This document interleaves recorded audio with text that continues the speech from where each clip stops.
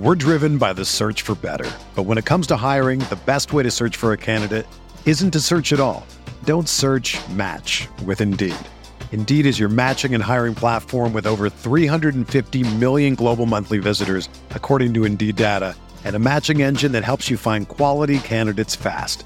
Ditch the busy work. Use Indeed for scheduling, screening, and messaging so you can connect with candidates faster. Leveraging over 140 million qualifications and preferences every day, Indeed's matching engine is constantly learning from your preferences, so the more you use Indeed, the better it gets.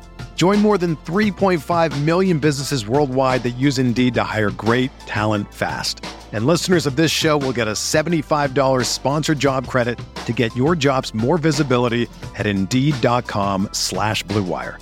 Just go to Indeed.com/Blue Wire right now and support our show by saying that you heard about Indeed on this podcast. That's Indeed.com/Blue Wire. Terms and conditions apply. Need to hire? You need Indeed. What's up, y'all? It's Drewski, and I've teamed up with Mountain Dew to produce a hilarious new basketball podcast called The Dew Zone with Drewski. Learn the backstories of your favorite ballers and celebrities like Jamal Murray. Did you have like a favorite team? Was it the Raptors at the time or no? Was the Raptors even started around that time? Come on, bro. I ain't that old, fam. You talking like I'm 50. Taylor Rooks, Asia Wilson, and many more. You won't want to miss this. Listen to The Dew Zone with Drewski on Apple Podcasts, Spotify, and wherever you listen to podcasts.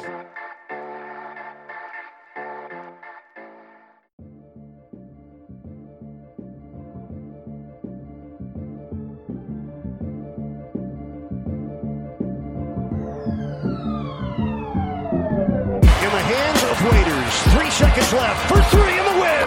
Yes! Dion has done it! I watched Marcus Morris handling the ball like he was a point guard. I watched them give the ball to Julius Randle. This brother was dribbling the ball up the damn court. First team all defense. First team all defense. I don't know about this, but Rihanna just walked in front of me. Are you kidding me? Welcome to a running back edition of the RotoWire NBA podcast. We have Alex Barutha and James Anderson on the line. Guys, we are going back to 2006 today, the Western Conference second round, Game 7 between the Dallas Mavericks and the San Antonio Spurs. We'll focus mostly on this Game 7. It was one of the best during that decade and one of the more memorable series really of all time. I mean, there was a list that I found in doing some research by John Hollinger. In 2011, he ranked this series as the third best NBA playoff series of all time. And Game 7 finished in overtime. The Mavs pulling that out on the road in San Antonio.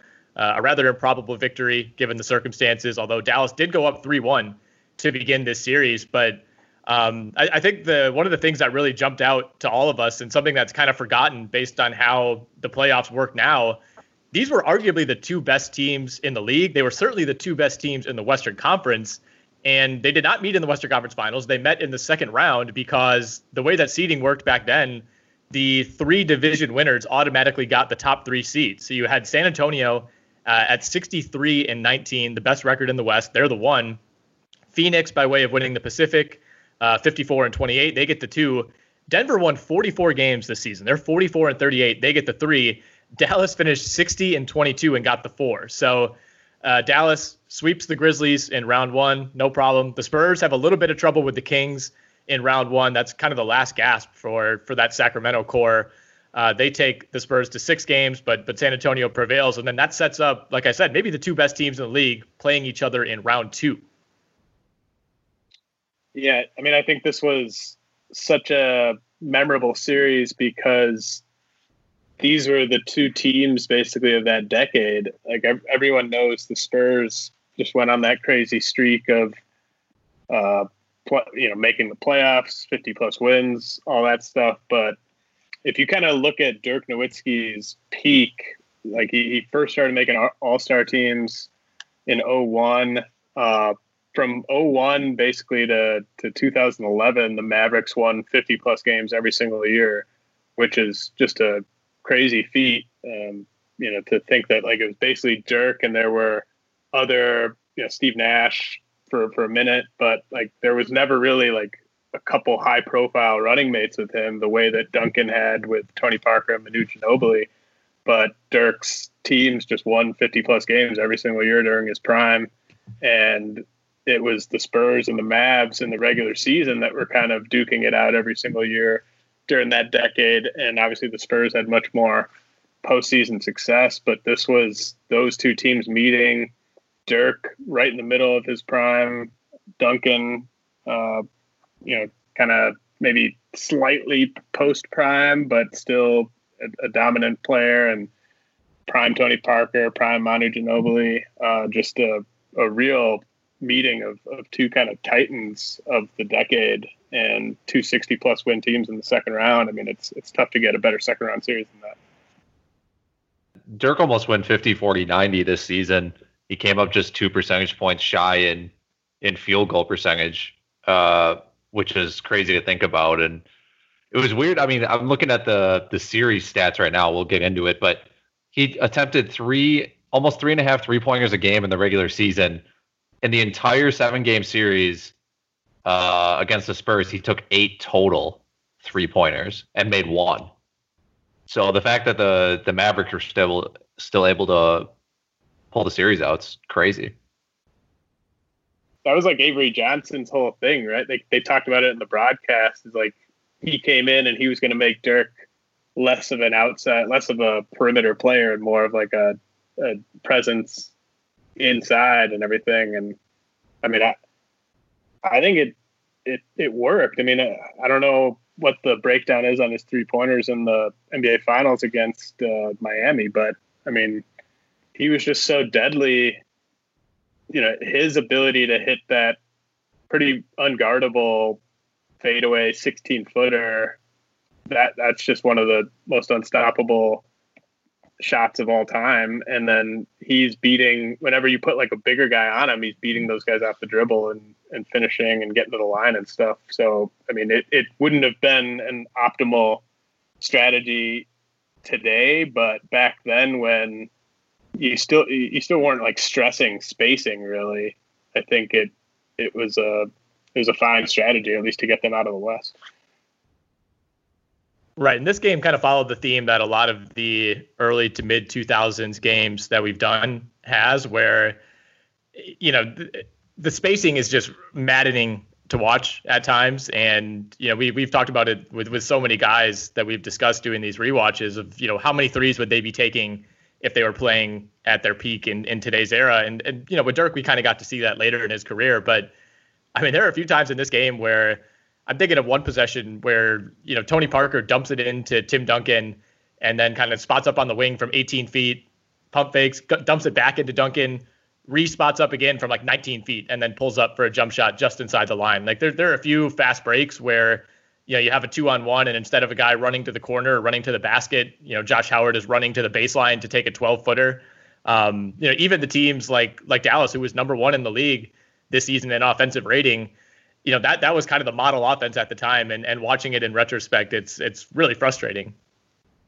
So, James, you mentioned at the top that these were kind of the two teams of the decade. And, you know, I think somebody would maybe argue that at least for the first few years of the decade, the Lakers belonged in that conversation, especially if you're talking specifically about the West. I think Phoenix belongs in that discussion as well. But if you look at the breakdown of wins from the 2001 season through 2009, 2010, the Spurs won more games than any other team in the decade, but they only had 10 more wins than Dallas. It's 573 to 563. The Lakers close behind at 520, Phoenix at 492. So the 4 winningest teams of the entire decade were all from the Western Conference, and 6 of the top 7 were all from the West. So as strong as the West is now, that was still kind of the breakdown back then. So to get these two teams facing off against each other in the second round was pretty wild. You know, Dallas, like you mentioned, Alex, they had 3 guys shooting 40% from 3 on this team: Dirk, Jason Terry, Josh Howard. Even if the volume wasn't there, you know, they were spacing the floor at a rate that other teams weren't. And it was kind of a contrasting matchup where San Antonio, I think, ranked like 9th or 10th in terms of offensive rating this season, but they had the best defensive rating in the league, unsurprisingly, for the 3rd consecutive year. And I think everybody knows how good, the reputation that they've forged as a defensive team. But from the 97 season through the 09 season, these are where the Spurs ranked in the league in terms of defensive rating. First, third, first, third, first, second, first, third, second. Never fell below third at any point during that stretch. That's crazy. Yeah, that's pretty ridiculous.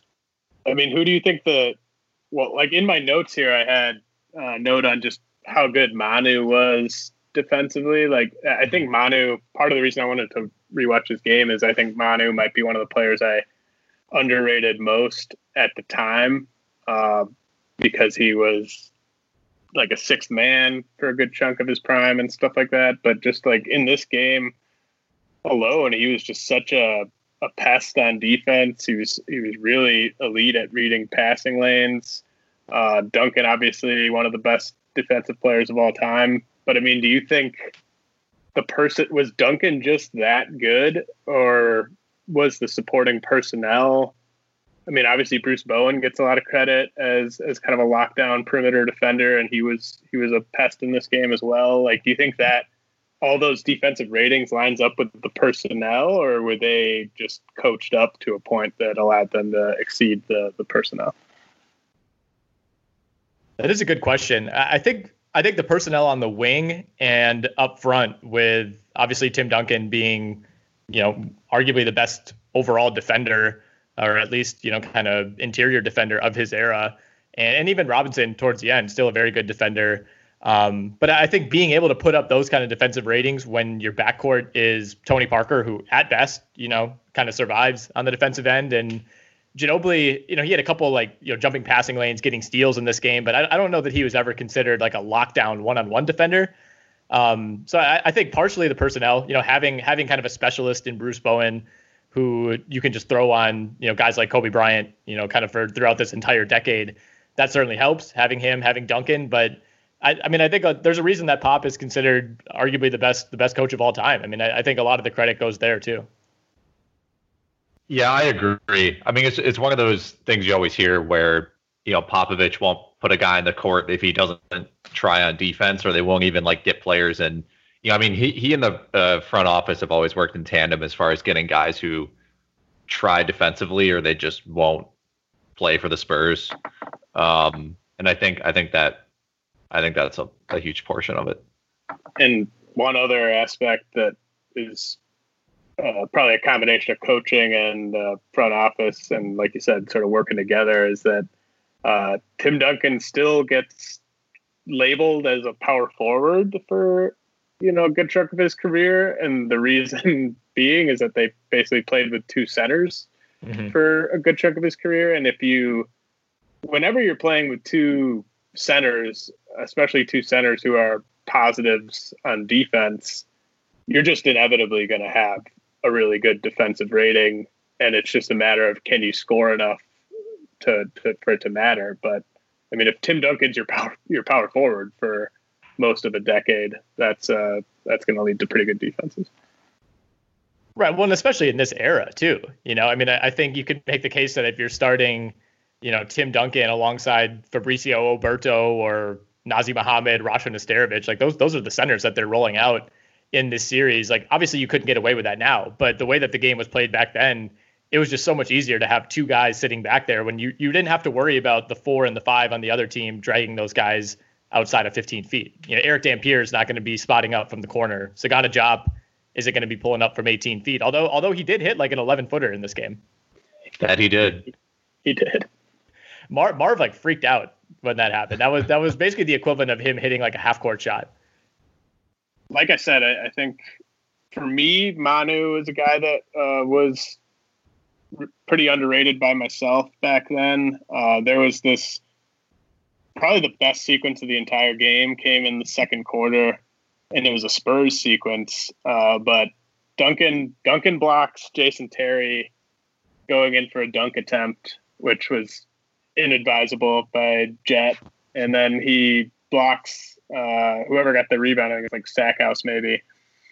And so he has 2 blocks. Then Manu gets the loose ball, immediately throws a perfect cross-court outlet to Tony Parker, who is able to finish with Dirk trying to chase him down.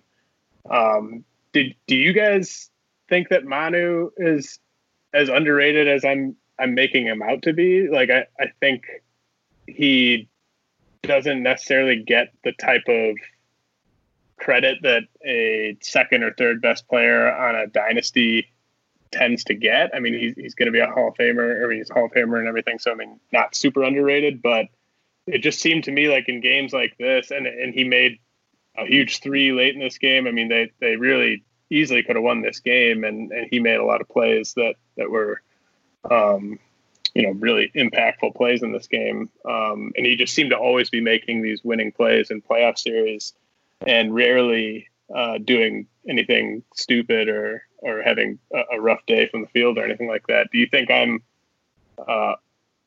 overrating how underrated Manu is?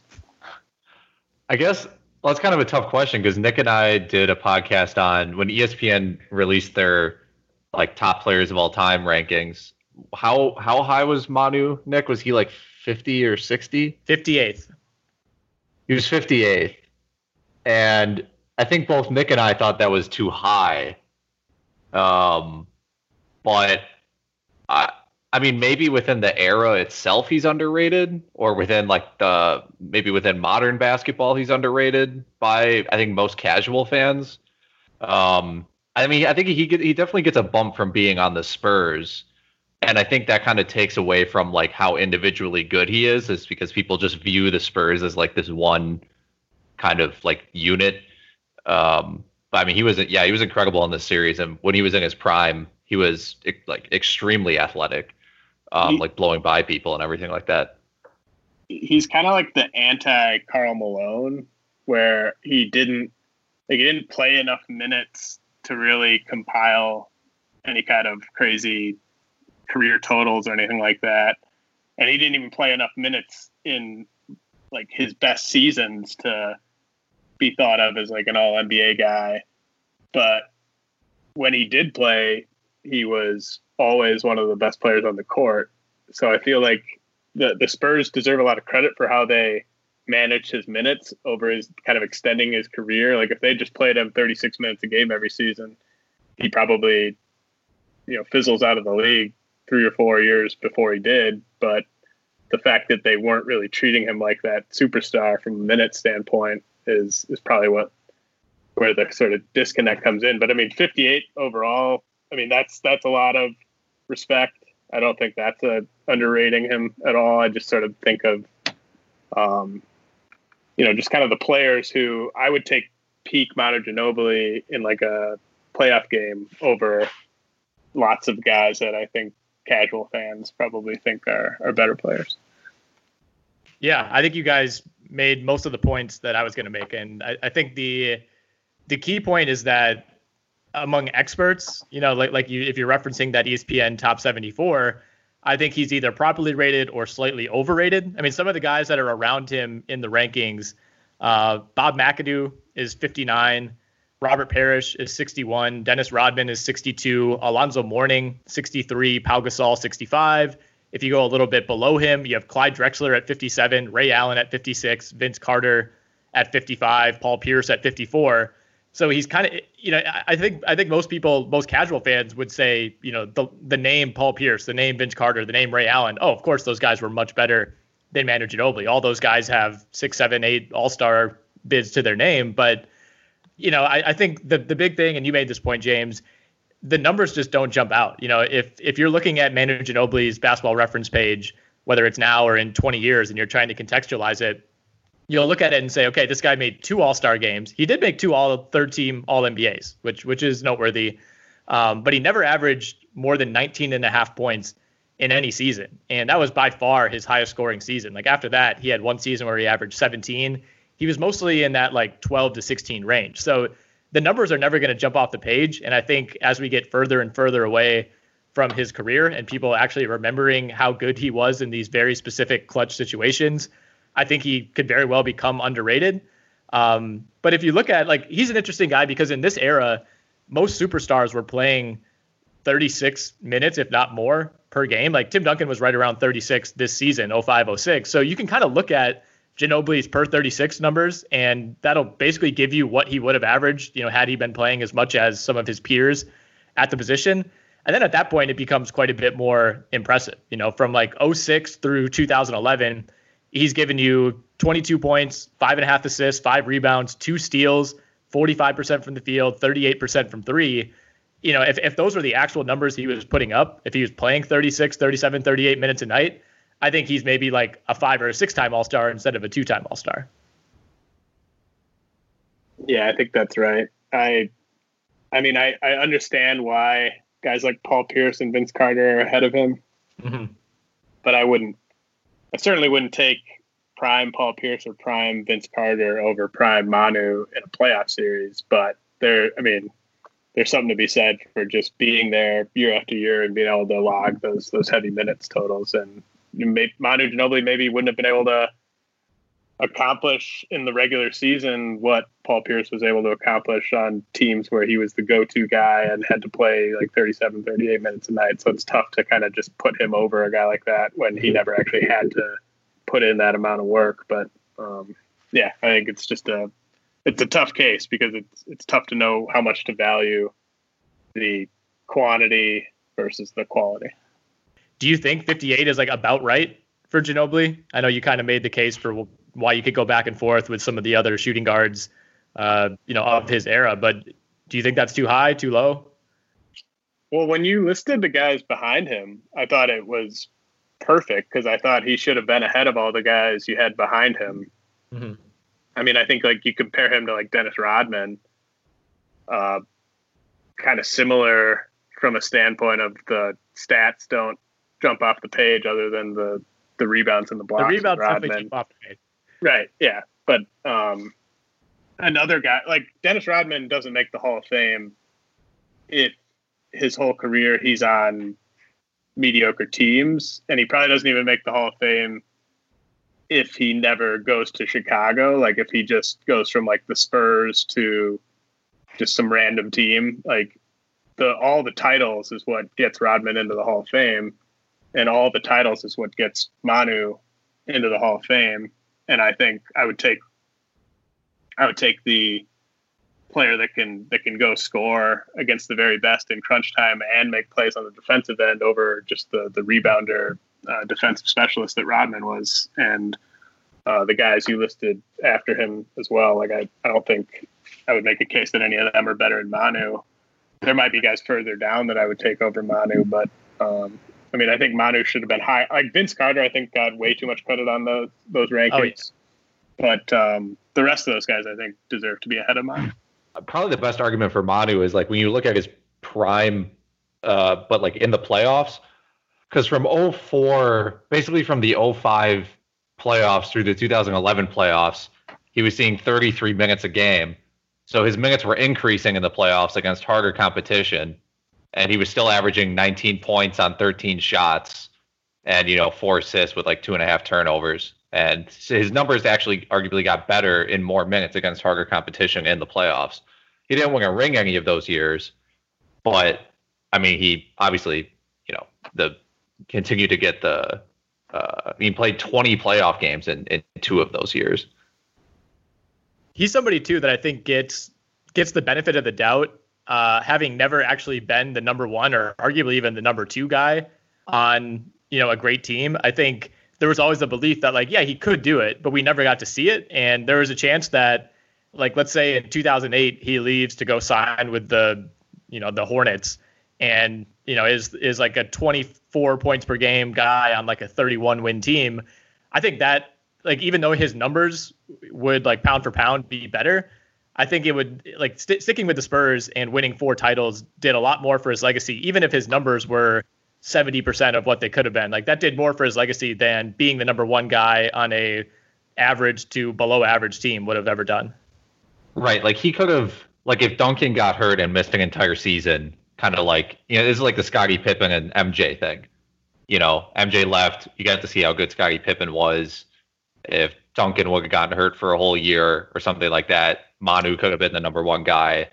And I think that would have been interesting, but I agree with you overall. Support for this podcast comes from U.S. Bank. If you're looking for a credit card that fits your lifestyle, look no further. U.S. Bank has credit cards that make every day rewarding, no matter what you're into. Feeling hungry? Check out the U.S. Bank Altitude Go Visa Signature Card. Earn 4 times points on takeout, food delivery, and dining.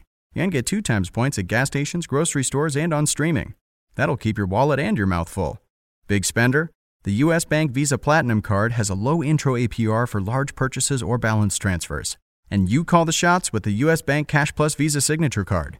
Choose 2 categories each quarter. Earn 5% back on your first $2,000 of eligible purchases from those categories. So don't just get a credit card, get the right card to make every day more rewarding. Cashback, merchandise, travel rewards, and low intro APRs are waiting. Learn more at usbank.com/creditcard. The creditor and issuer of these cards is U.S. Bank National Association, pursuant to a license from Visa USA Inc., and the cards are available to United States residents only. Some restrictions may apply. Member FDIC. What do you guys think about Tony Parker? He's the guy I had in my notes to kind of have this same conversation, and he's still pretty young at this point. He came a little bit later, joined the Spurs in 01, 02, and essentially was their starting point guard right from the jump. But he's a guy who made 3 straight All-Star games from 2012 to 14, so his peak was a little bit later than Duncan and Ginobili's. During this series, Parker is only 23 years old, but he is in his 5th NBA season. Going back to that ESPN list, Tony Parker comes in at number 70. So he is 5 spots behind Pau Gasol. He's right behind Bernard King. He's a couple spots ahead of Damian Lillard, who, kind of a tough case because he's still playing and still in his prime. Dikembe Mutombo's at 73. So Tony Parker kind of snuck in as one of the 5 last players on that top 74 list. I remember talking about him briefly on the podcast, Alex, and I don't know if I would have Tony Parker on my top 74. But I do tend to value like individual performance and stats more than I do a resume that includes multiple titles. He was never really an efficient scorer. Like he was able to score, in his prime throughout the playoffs. He was basically 19 points a game, but it took him 16 shots, which is like passively efficient. Mm-hmm. And for him, he was just so good at taking care of the ball. His assist to turnover ratio was always good. He was kind of like I don't know. He could get hot, which is and kind of take over a game, but I don't know. He had the numbers to make those All-Star games. It's not like he wasn't putting up numbers, and I think he's he was really good. I don't know. He is a really interesting case because he was obviously really good, but like. If he played today, people would probably knock his efficiency in some years, in the playoffs at least.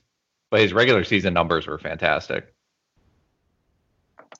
Yeah, I think he definitely benefited from being on all those high 50s, low 60s win teams when it came to the accolades. But I don't necessarily want to fault him for that. I think his game wouldn't have translated. Like I think out of Duncan and Ginobili and Parker's game obviously translates the worst in the modern era because he just couldn't have shot the ball well enough from distance to stack up against the best point guards in the league. But I don't really want to hold that against him either because it wasn't this era. And I just think he really benefited from being coached by Pop. Probably more so than Manu or Tim Duncan. Like I think Tony Parker's career could have gone many different ways, and usually for the worse if he had not come up with the Spurs. So I'd probably give the Spurs more credit for Tony Parker's success than I do with Manu and Duncan. But I think he should have been on that list, but I think they put him properly low on it. If you look at similarity scores on Basketball Reference, that takes into account win shares and just kind of projects out based on how many years you played, similar players who had trajectories based on their win shares. He's remarkably similar to Jason Terry, of all people. And Jason Terry's best win share season was better than Tony Parker's best by a pretty big margin, by 1.2 win shares. And for the rest of their career, it's pretty close. Parker has a little bit more longevity, but I think just kind of an interesting illustration of like how 2 players who maybe like ability wise are fairly similar how the environment that Tony Parker ended up in, and really the same conversation, can be said for Ginobili. Like those guys, based on the limitation that they had in their game, I think were able to be like perfectly positioned to minimize those with the Spurs. Yeah, I mean the only limitation for Ginobili was just the workload. Right. I think he would have been a dominant player on a permanent basis on any team, but on any team he might have just been the best player, and it would have been weird to only play him 28 minutes. So with him being the second or third best player on a team that was going to win 55 games with him or without him, that allowed them to rest him to the extent that he needed. All right, I want to talk about another Spurs player and a guy who the previous season in 04-05 finished up his tenure in Dallas. So Michael Finley joins the Spurs for the 2005-2006 season. He's technically amnestied by the Mavericks for money reasons. Obviously, I think they certainly wanted to keep him around, but based on the size of his contract, couldn't do it.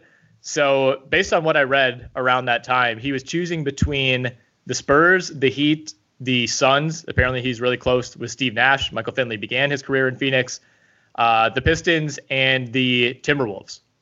So an ESPN article from, I guess what would have been the summer of 2005 noted that Michael Finley was like holed up in Chicago. He's from that area and was taking meetings in Chicago. And KG, Amari Stoudemire, and Pat Riley all separately flew into Chicago just to meet with Michael Finley to try to convince him to come to their teams. Michael Finley. This is the NBA in 2005. I remember that. I mean, that was I don't remember those three teams courting him to that extent, but I remember the fact that he like had been a longtime Maverick, and that was like a big deal in this playoff series. Like I guess I didn't realize he'd been amnestied, but I remember it sort of being framed as he's leaving the Mavericks to try to chase a ring with like another team, and he picked the Spurs because he thought they'd give him the best chance to get a ring. And then it's just kind of ironic that he loses to the Mavericks in this series. But I mean, he's a guy that would have started on any of those teams. And as you remember from when we did that Timberwolves Kings game, the Timberwolves could have certainly used Michael Finley. They could have used literally anybody at shoot. They could have used Moochie Norris in that game. Yeah. So, I mean, San Antonio had won the title in 05, so it made sense. The Spurs dynasty was, up and running at this point, but they lose in 06. They end up winning in 07. So Finley does get his title in San Antonio. But yeah, like you said, it was, you can see there's a lot of fans courtside in this game 7 wearing Michael Finley jerseys. So I don't know if that was like a partially like a taunt toward Dallas, like, haha, we have Michael Finley now. But he signs in San Antonio and only plays 26 minutes a game off the bench. He's a full-time starter in Dallas, the previous like 7 or 8 years, and he only averages 10 points per game. So it seems like based only on the numbers, like the fanfare maybe exceeded the actual production of Michael Finley. But I wanted to talk about kind of his prime years. And, I mentioned this, looking at the similarity scores, he has like shockingly similar career averages to Joe Johnson, especially during their prime years. Like I looked at their first 12 years using Basketball Reference's player comparison feature, and the numbers are almost identical in every single category. And Joe Johnson is like a 9-time All-Star, and Michael Finley is a 2-time All-Star. So I think he's somebody that in a lot of ways kind of gets lost to history, but had he maybe played out his career in the Eastern Conference, if him and Joe Johnson switch spots, I think they're probably remembered as a lot more similar players, whereas now I think just about anybody would say Joe Johnson was much better than Michael Finley just based on the reputation.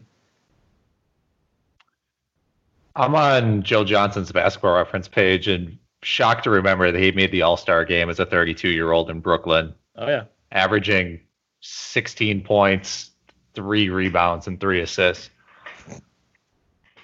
So how many total All-Stars does he have? 7. Jeez, 7. Okay, I gave him 2. One All-NBA. Joe Johnson, 7-time All-Star, 1-time All-NBA selection. Okay. Well, yeah, Finley. I'm always. I'm always kind of bummed about what happened in Phoenix with Joe Johnson. Like, I wish he'd never gotten to the Eastern Conference, because those Suns teams could have really used prime Joe Johnson, but they basically gave him away. I mean, I didn't think of Joe Johnson when we were talking about Michael Finley before you mentioned him, Nick, but I mean, I think they had very, very similar games. So that's a really good call on those similarity scores. I mean, just kind of tier below all-star level in theory, but very good starters, second or third best player on a playoff team type of guys during their prime. I think that's a good call. Yeah, I mean, the major knock on Finley is obviously that cartwheel dunk at the dunk contest in I don't know what year that was, 97 or 98. So that's certainly held against him. And his 4 best seasons, he played 41.4 minutes, 41 minutes, 42.2 minutes, 42 minutes. He led the league in minutes 3 of those 4 years. So he was giving you 23, 6, and 5, but he's basically playing the entire game every single night. And he played 82 games all 3 of the years that he led the league in minutes per game. I mean, his best overall season, he was 22.6 points, 6 rebounds, 5.5 assists, 1.3 steals, 46 from the field, 40 from 3, 82 from the line. I mean, that's at the time, that's, right below, you had Kobe and Iverson and, Vince Carter and T-Mac were probably the premier shooting guards at that time, but Finley was probably right on that tier too. Yeah, that season is just as good as, maybe better than any Joe Johnson season. Yeah, this could be its own separate podcast. Right. Do you guys have any notes from the presentation of the game before we actually dive into the game itself? I mean, I thought Steve Kerr was great. I thought this isn't necessarily presentation, but not necessarily related to the play on the court. But young Mark Cuban seemed like an even bigger wild card back then than he does now. Like talking all kinds of trash about San Antonio, the city, apparently. Making fun of how dirty their water was. I mean, very, very. He was quite an instigator and still is to some extent. But this was when he was young and really feeling himself. Yeah, he always had that sinister look on his face back then, and I think it's kind of cooled off a little bit. Like basically, once they won the title in 11, it seems like that's when things shifted. But he was as much a part of the game as anybody during this era of Mavs basketball. I have very few notes on the presentation. We had Marv Albert, Steve Kerr, like you said, and then Cheryl Miller was the sideline reporter. And the way that this one was cut up, it was one of the NBA TV Hardwood Classics telecasts, so it was pretty choppy. They sliced off most of the first quarter. It went from 10 minutes left on the clock to 2 minutes. So we didn't get to see a lot of the potential comedy sections of the telecast, but there were a couple times where you could hear game ops playing D4L Laffy Taffy during play, which I would imagine would have been incredibly distracting for the players. And then the only other note I have is Avery Johnson, who is in his first full season coaching the Mavs. He had taken over midway through the previous year. He finished the 04-05 season on a 16-2 run, and then kept the job. This season, he's going with the mustard brown shirt with the matching mustard brown tie. Very strong. The Dwight Schrute. Yeah, Dwight right. Schrute. It was a little darker, but basically that, yeah. Yeah, the fashion on the sidelines from this era is very J.C. Penney's, Van Heusen, Dwight Schrute, just very, very forgettable. Yeah, Tim Duncan was very much in his element. I mean, this was probably right around the time of peak dress code, right? Maybe a couple years after. Yeah, I think so. Yeah, I want to say that was kind of right around 01, 02 when Stern kind of started to crack down on Iverson. Never really was an issue for Duncan or anyone on the Spurs, or really the Mavs for that matter. Anyway, so the game itself, Dallas jumps out to a huge lead. They're leading by as much as 20 with 3 minutes left in the first half. It was something I think 58-38.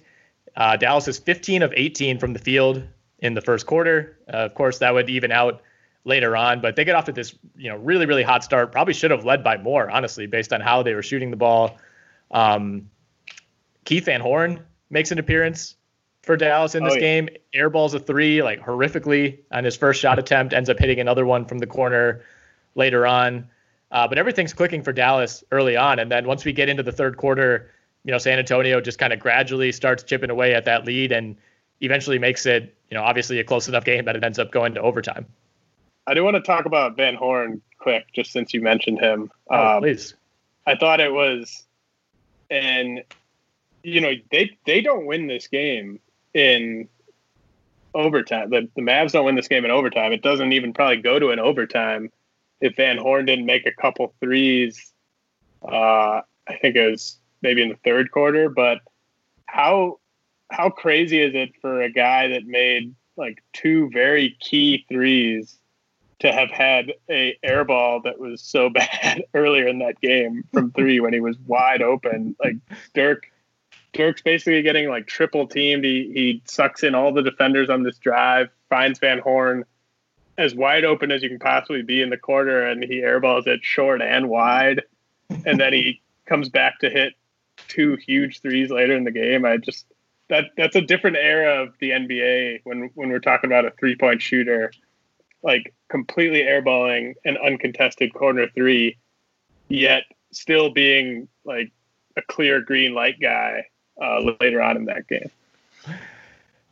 When he checked in, the quality on the YouTube video that we watched is not great. When he checked in and was running around, I was like, is that Ryan Anderson out there? And then he airballed the three. I was like, oh, maybe it is. It could be Ryan Anderson.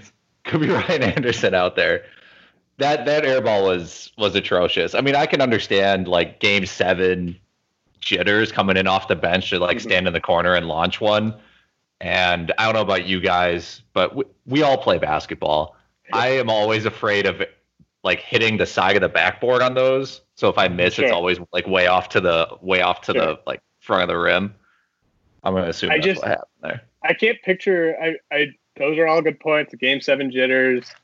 I just can't picture someone like Kyle Kuzma or Marvin Williams or just some random stretch big in today's game just airballing a wide open corner three like that and still being one of the clear floor stretchers like the rest of the game.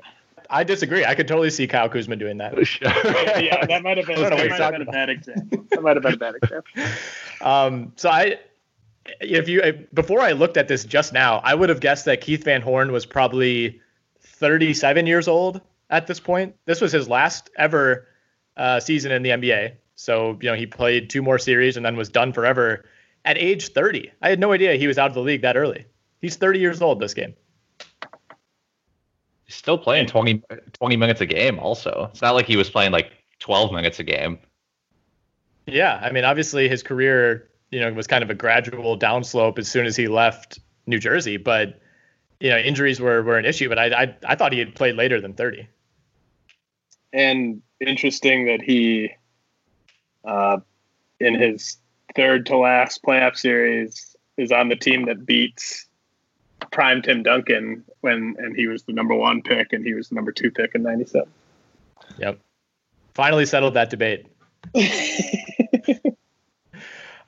Speaking of Tim Duncan, one of the things I have in my notes, I think this is the point in his career that Tim Duncan looked the most like a Tim Duncan.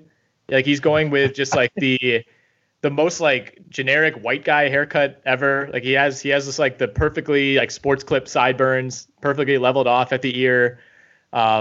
Just the goatee is fully in there. Like he started to look a little cooler, I thought, later in his career when he added the gray and had the beard, but he just looks so much like someone named Tim Duncan. Like I don't know if he could have been named anything else. Did that cross your mind at all? He is incredibly generic. I think his name could not be like DeMarcus Cousins. Right. Right. So one thing that jumped out to me is this was the first year of his career that he averaged below 20 points a game. Mm-hmm. And he was playing like almost 35 minutes a game. Do we think he just like the Spurs were like, part of me was thinking like maybe the Spurs just blew everyone out a ton. And like, so the but I mean, he was playing the minutes. It's just kind of weird for a guy that was, I mean, he's still in his prime theoretically, right? Maybe slightly post prime, but just kind of weird that he only averaged 18.6 points a game during the regular season this year. I had basically the same thing in my notes, James. He only had 2 30-point games all season in 80 regular season games, which, he's not a guy that was routinely giving you 38 and 12 or anything. But in 20 years, will people look at Tim Duncan's numbers and think this guy was way overrated? Because the numbers themselves aren't that impressive. I think anybody who watched Tim Duncan knows where his value lies. I consider him a top 10 guy. It's pretty unassailable, but he had one season where he averaged 25.5 points per game. Other than that, never really got over the 23 per game range. The blocks numbers were always good, but never a guy who spaced the floor. Not a great free throw shooter, okay for a big man, but career below 70%. And like you said, by this point in his career, he's only 29, but he averages exactly 20 points per game the next year. But the rest of his career, it's not quite where he was for that like immaculate 3-year stretch, because he's kind of rare in that. I'd say his first 5 years were probably his best years as an NBA player. Well, I mean, he was a 4-year player in college, obviously. Right. So, rookie year, he's 21. I mean, do we all agree that if the Spurs, like in this 05-06 season, if they had given him like 5 or 6 more shots per game, do we agree that he would have, like his efficiency would have remained about the same and he would have been averaging in the mid-20s? Like, is it just a function of this Spurs offense at this specific time was just so much about the system and moving the ball and finding open guys rather than just feeding Duncan in the post? But when you see him in the playoffs, like he's just automatic 30 plus points in any type of close playoff game. Mm-hmm. So I don't want to really ding him for his regular season points per game if they weren't even really trying to get him that many points, Yeah, I think that's totally fair. And it's worth noting, too, that his 3 best game scores and 3 highest scoring games of the entire season came in this Dallas series. So, and that was not unique. That was something it seemed like every year he would kind of be going at like 80, 90% in the regular season and then would kind of get to another level in the playoffs. Yeah, that's the point I was going to make. I mean, if you look at his playoff numbers from like his first into his last ring, which are basically only excluding 3 years of his career, but he's 21 points a game on 50% shooting, 12 rebounds, basically a combined 3 blocks and steals, also 3 assists, pretty minimal turnovers considering how much he had the ball. Yeah, I mean, I think that's just part of the Spurs system where you look at, I mean, both Duncan and Manu, as great as we acknowledge that they are, the Spurs, I think in the regular season, Popovich's game plan is just make sure everyone's involved, make sure everyone's happy, make sure everyone understands the schemes. And then in the playoffs, when you need someone like Duncan or you need someone like Manu to pop off, then they can, and they do. How close is Duncan versus KG versus Dirk for you guys if you're doing all-time rankings?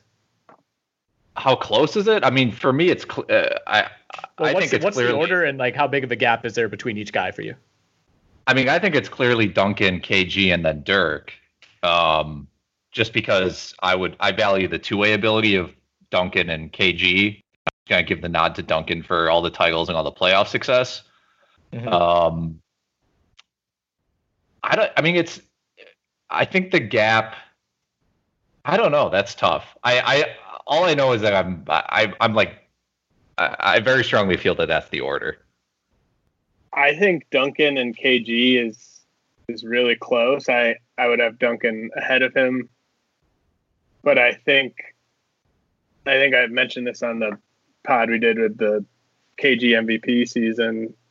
I mean, you couldn't have a more stark contrast in factors outside of a player's control than Duncan's landing spot with the Spurs and KG's landing spot with the Timberwolves. Like if you if you swap those two guys and just say, Duncan, you get drafted by the Timberwolves, KG, you get drafted by the Spurs, I don't think the Spurs win fewer titles necessarily.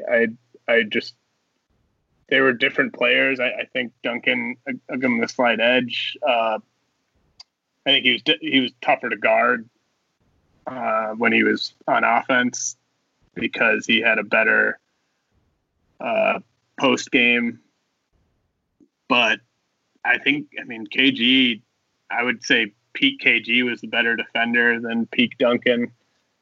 And peak KG was a bit more versatile on offense and would have fit perfectly in pretty much any era, whereas Duncan was a bit more of like kind of a throwback.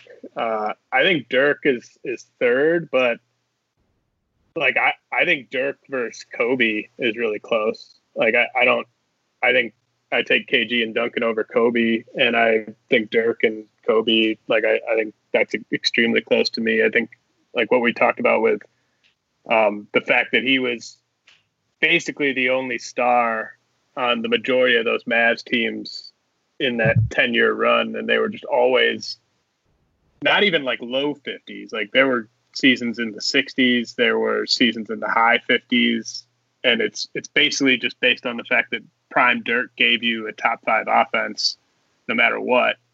And I think that there are just some tough breaks for him in the postseason that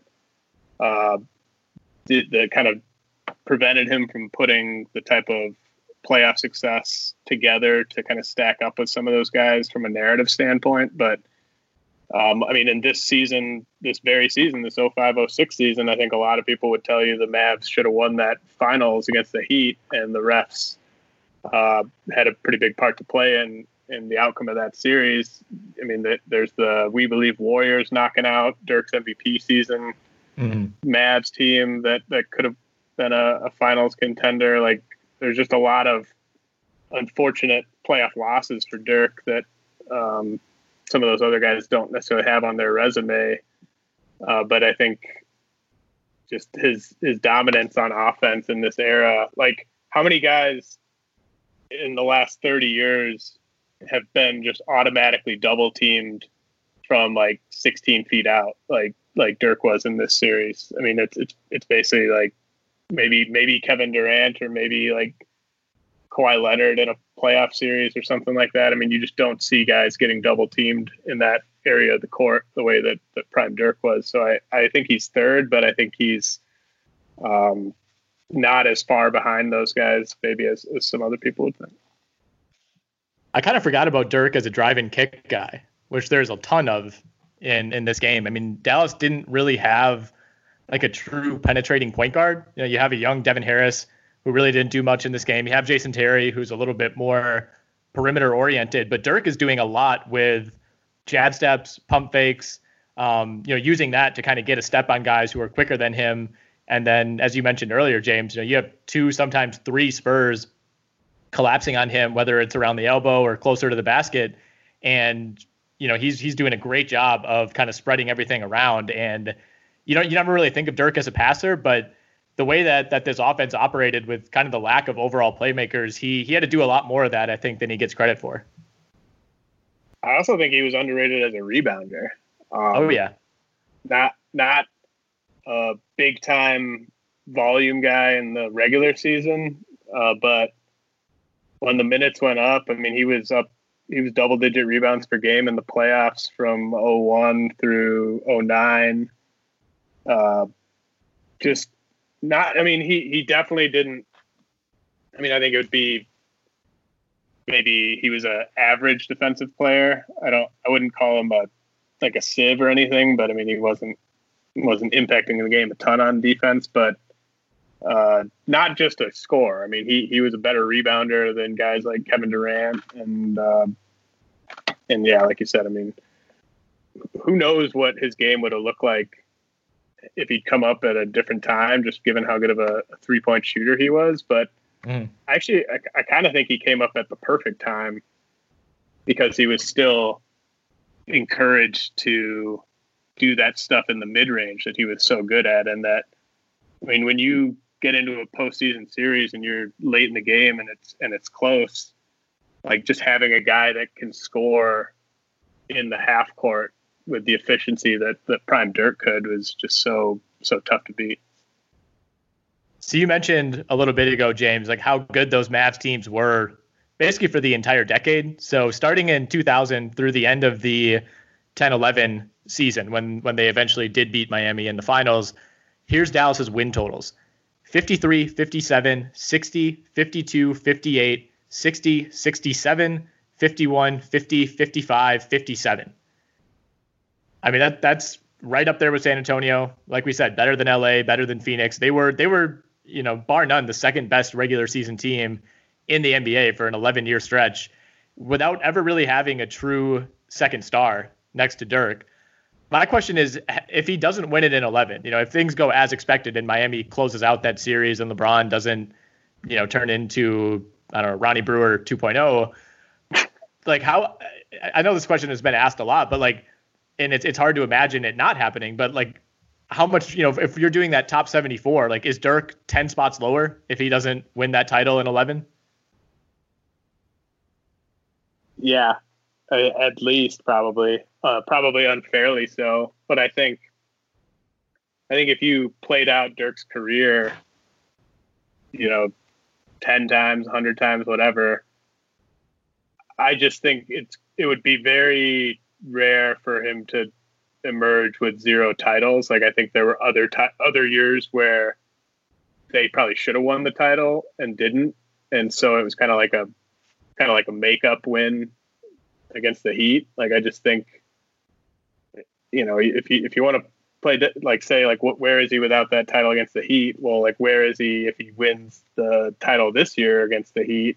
And right. Maybe he gets to another finals. All of a sudden he's the clear, by far best player on 2 title teams, like 6 years apart.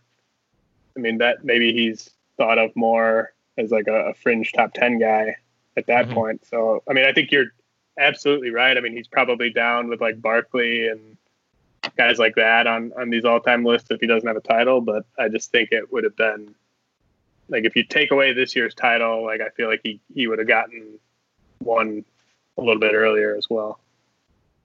I agree with that, but I think part of the reason that the one in 2011 meant so much was because the ones that they lost were kind of viewed as his fault. I think 06, maybe the refs took more of the brunt of it than Dirk did, but to come back that next season, win MVP, win 67 games, have the best season in franchise history by far, and then lose in round 1, and then lose in round 1 again the next year, and then lose in round 2, and then lose in round 1 again. Like, I think before they won it in 11, and even going into that season, like, by that point, Dirk is in his low 30s, and it's looking like it's probably never going to happen. And especially with how strong that Miami team was. I mean, no one was giving them much of a shot going into that series. I think it meant so much because, you can look at other guys who haven't won, like a Barkley, like a Nash. You never really hear anyone say, like, Steve Nash is a choker for not winning a title. Like, people were saying that about Dirk. Like, I think for his legacy, he really needed to win one, whereas other stars who haven't won, haven't necessarily taken like the full blame for it like Dirk did. And that's part of the reason, or part of the repercussions, I guess, of being the only star on those teams for so long. Yeah, I mean, nowadays it seems like having Dirk be the clear-cut best player on the team basically by himself, like no one would blame him for, not having more than one title, just because of the way stars are paired up these days. It's almost like a double. Go ahead. It's like a double-edged sword where he was only really viewed as that choker because of how good his teams were in the regular season. Right, exactly. If that Mavericks team wins 52 games instead of 67 and loses in round 1, it's not as big of a deal. Right. And who would we say are like the 4 best players he played with during that decade run? I mean, like Nash and Josh Howard and Jason Terry and some other guy. I don't know. I mean, he wasn't like these were not good supporting casts. Well, I mean, Sagana Diop was second in block percentage this season. He was 6th in defensive box plus minus. But yeah, I mean, it drops off considerably.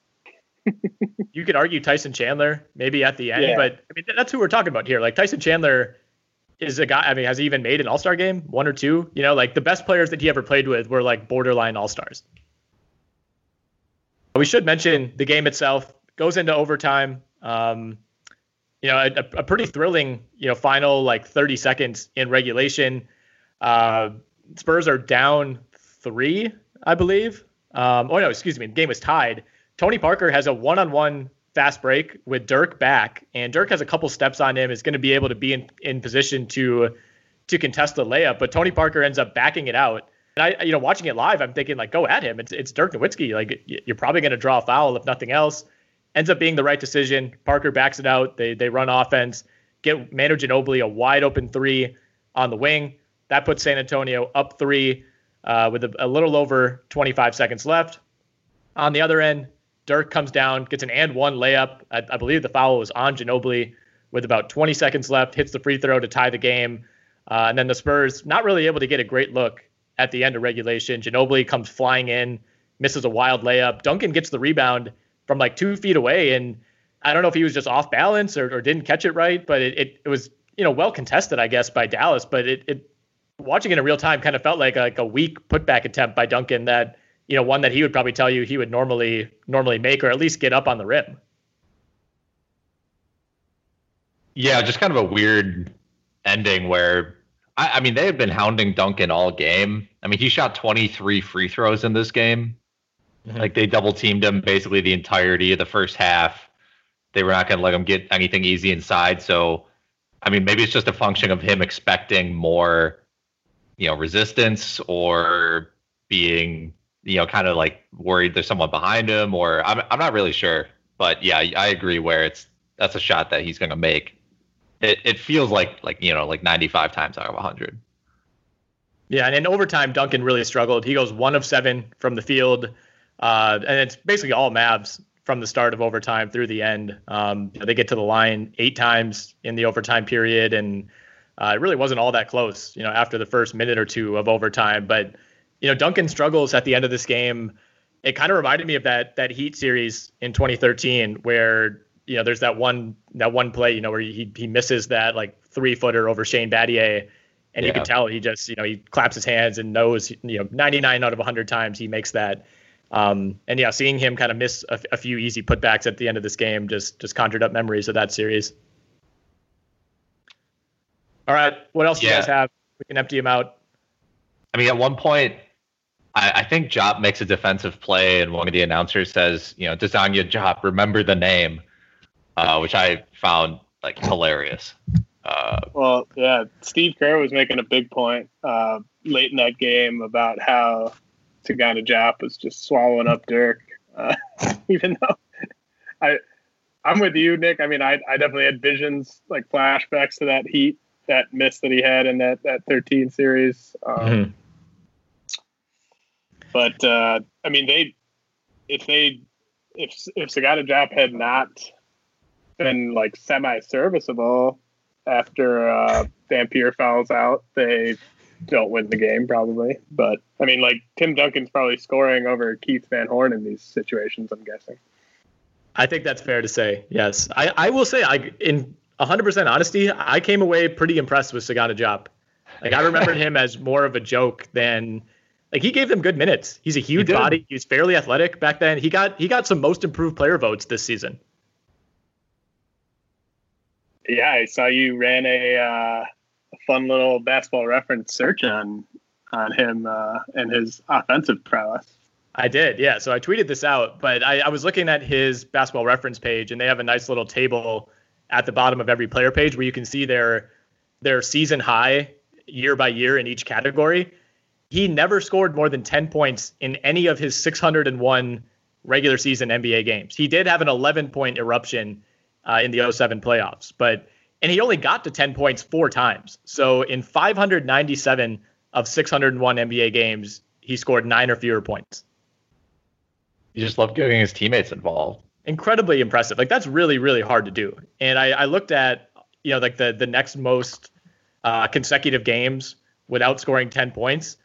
And it's really not close. Like nobody's ever going to come close to breaking this record. So Jop went 601 straight games with 10 or fewer points. The next highest is 352. Like he's almost doubling him up. Who was the second guy? Someone that I'd never heard of by the name of Charles Jones. Of course, Charles Jones. But yeah, like the rest of that list was like Jason Collins, check, Manute Bol. Okay. Francisco Elson was on there, Joel Anthony, like basically the guys you would expect, but quite a feat, when you're that tall. And like there were games where he was playing like upwards of 35 minutes. Like it's just hard once in your NBA career to not luck your way into even 11 points or say 12 points. Maybe even 13. Yeah, hell, why not? But yeah, when he hits that like 11-foot baseline jumper, there's kind of like, you can kind of feel like everybody gasping in the arena, and Marv just yells, "When it's your night, it's your night." Gonna have to use that line at Roto Hoops. Yeah. I don't have much else either. I'll just kind of run through a few of my notes. I think Pop somehow looked older in 2006 than he does now. His hair is like fiercely white at this point. He maybe has a little bit more of it, but at best, really no difference between 06 and 2020. A few of the assistants for the Spurs, this was a star-studded coaching room for the San Antonio Spurs. They have Mike Budenholzer, Brett Brown, and PJ Carlesimo all on the bench with Coach Popovich. And star-studded staff on the other side with Joe Prunty talking into Avery Johnson's ear. Yeah. Yeah, the man who single-handedly developed Giannis. In doing some research, I found, and completely forgot this happened, that Jason Terry was suspended for Game 6, which Dallas lost, after punching Michael Finley at the end of Game 5. I don't remember the context. Apparently there was some sort of scrum around the end of the game, but former teammates getting into it. I have a few notes just on like what was going on in the league at that time. James, I'll yield the floor to you if you have any notes on this. But Steve Nash had just won his second MVP. Really sad time for the league. I mean, 05 was bad enough, and then to do it again in 06. Somebody wrote in my notes here that LeBron should have won it. I don't know who wrote that. Chris Paul was the Rookie of the Year that season. He was one vote away from being unanimous. That vote went to Darren Williams. Luther Head also got some votes for some reason. KG did not make an All-NBA team this season. This was, one of kind of right in the middle of his peak, if not maybe a little towards the end. But the forward spots went to LeBron and Dirk were first team. Duncan and Elton Brand were second team. And Carmelo Anthony and Sean Marion were the third team forward. So I was very surprised to see KG left off. And the final and probably most important note, this was absolute peak Gilbert Arenas. 29.3 points per game this season. He had one more good year in 07, and then that was pretty much it for him. Did he make what All-NBA team was Gilbert? He made the Whalen first team, but he made the official third team.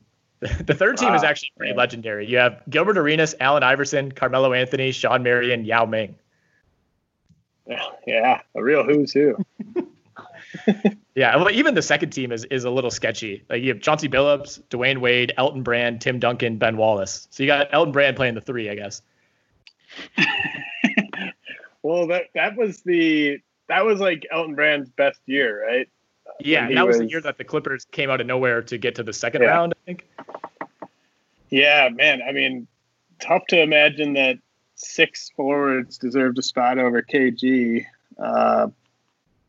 Maybe take Carmelo or Sean Marion off or something. But we don't need to relitigate the Steve Nash MVP awards.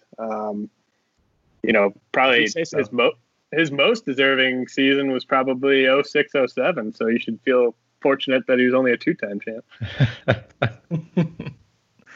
Yeah, so Dirk won it in 07. Wait, you think Nash had a better year than Dirk that year? No, I'm saying Nash's best year was probably. Oh, okay. Yeah, that's probably true. If I'm remembering correctly. The 05 one, like you said, I don't mean to relitigate this, but you can't win the MVP averaging 15 and 11. I'm sorry. You just can't. Yeah, we'll transfer. I mean, we can't go back in time and do this, but we can just give him the 06-07 one instead. Yeah, I'll look into like a change.org or a GoFundMe or something. All right, you guys have anything else? Did you have any thoughts, either of you, on that Heat team that won the finals this year? Not really. I mean, I certainly remember it. This was well within my range of NBA consciousness. I mean, the big deal obviously was Shaq. This was his second year in Miami. I do think that Heat team was probably a little bit more loaded, at least with like recognizable names, than people would remember. Yeah, you kind of just think it's like Shaq and Wade. Those are the two guys you think of. But I mean, they had White Chocolate, Jason Williams. You had like Udonis Haslem when he was actually pretty good, started 80 games for that team. James Posey. You had very old Gary Payton. You had Antoine Walker, still in his prime at age 29. Jason Capono kind of functioning as the Kyle Korver 3-point shooting specialist for that team. I don't know. I don't remember it being as much of a robbery as it's talked about now. Watching it live, it was a parade. The free throw line, certainly, for Dwayne Wade. But like, I don't remember coming away from that series feeling like I had been cheated as a fan watching the finals. Did you feel that way? I think I kind of did.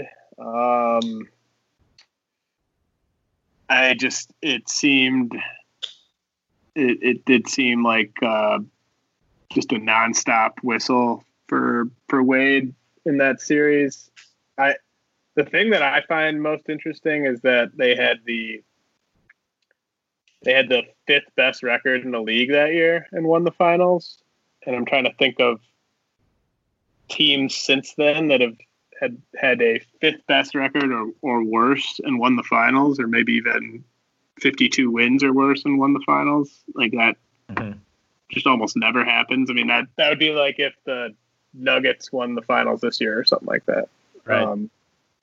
So that part of it is fascinating to me. I think the Spurs and Mavericks were obviously better teams to me than that Miami Heat team, but I think just coming out of the West was such a gauntlet for the Mavs. Not only do you have to beat that 63-win Spurs team in the second round in 7 games, but then you have to beat that 54-win Suns team in 6 games. Yeah, you got to go beat the MVP. Yeah, they did have to beat the MVP. Yeah, I guess. I mean, it is what it is. But I think the Mavs were the better team, just like the Heat were probably the better team in 2011.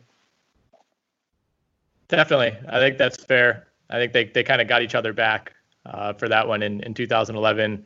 The only other thing I have that we haven't touched on is Nick Van Exel had no idea that he finished out for the Spurs and was actually like a reasonably important piece for them. He played in 65 games, averaged over 15 minutes a game, gave him 36% from the field, a very un-Spurs-like player. So I was kind of surprised that's where he finished his career. Yeah, I love the idea of late career Nick Van Exel just being kind of your savvy vet backup point guard. His real name, by the way, his birth name is Nickey, Nickey. My father-in-law is really tight with Nick Van Exel, and he used to come over for like Christmas and stuff like that. What?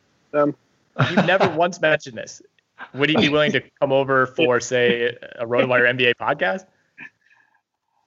I should try to get him to go to Roto Hoops.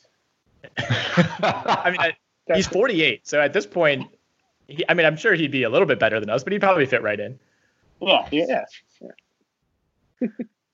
All right, that's a great spot to end this. Thanks for doing this, guys. I know baseball is starting to heat up for you, James. You had the draft last week. And as we were recording it, do we have some good news on the baseball front? I'm looking at this John Heyman tweet, and it looks like things are finally moving in the right direction. Yeah, I mean, Heyman's an idiot, but yeah, seems that way. Yeah, well, it looks like Jeff Passan kind of threw some water on that in the last 15 minutes anyway. But yeah, well, we'll be praying for it.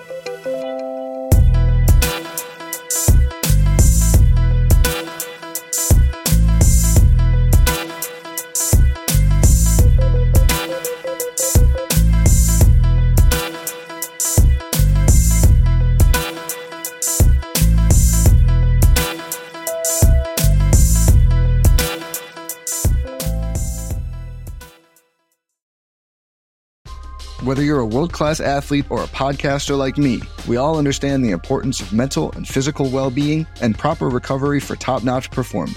That's why I'm excited that Unified Healing is sponsoring this podcast. Unified Healing is a new and super innovative global network of wellness centers powered by Energy Enhancement System, or EE System. If you haven't heard of the EE System, you'll want to listen up. This technology promotes wellness, deep relaxation, purification, and rejuvenation.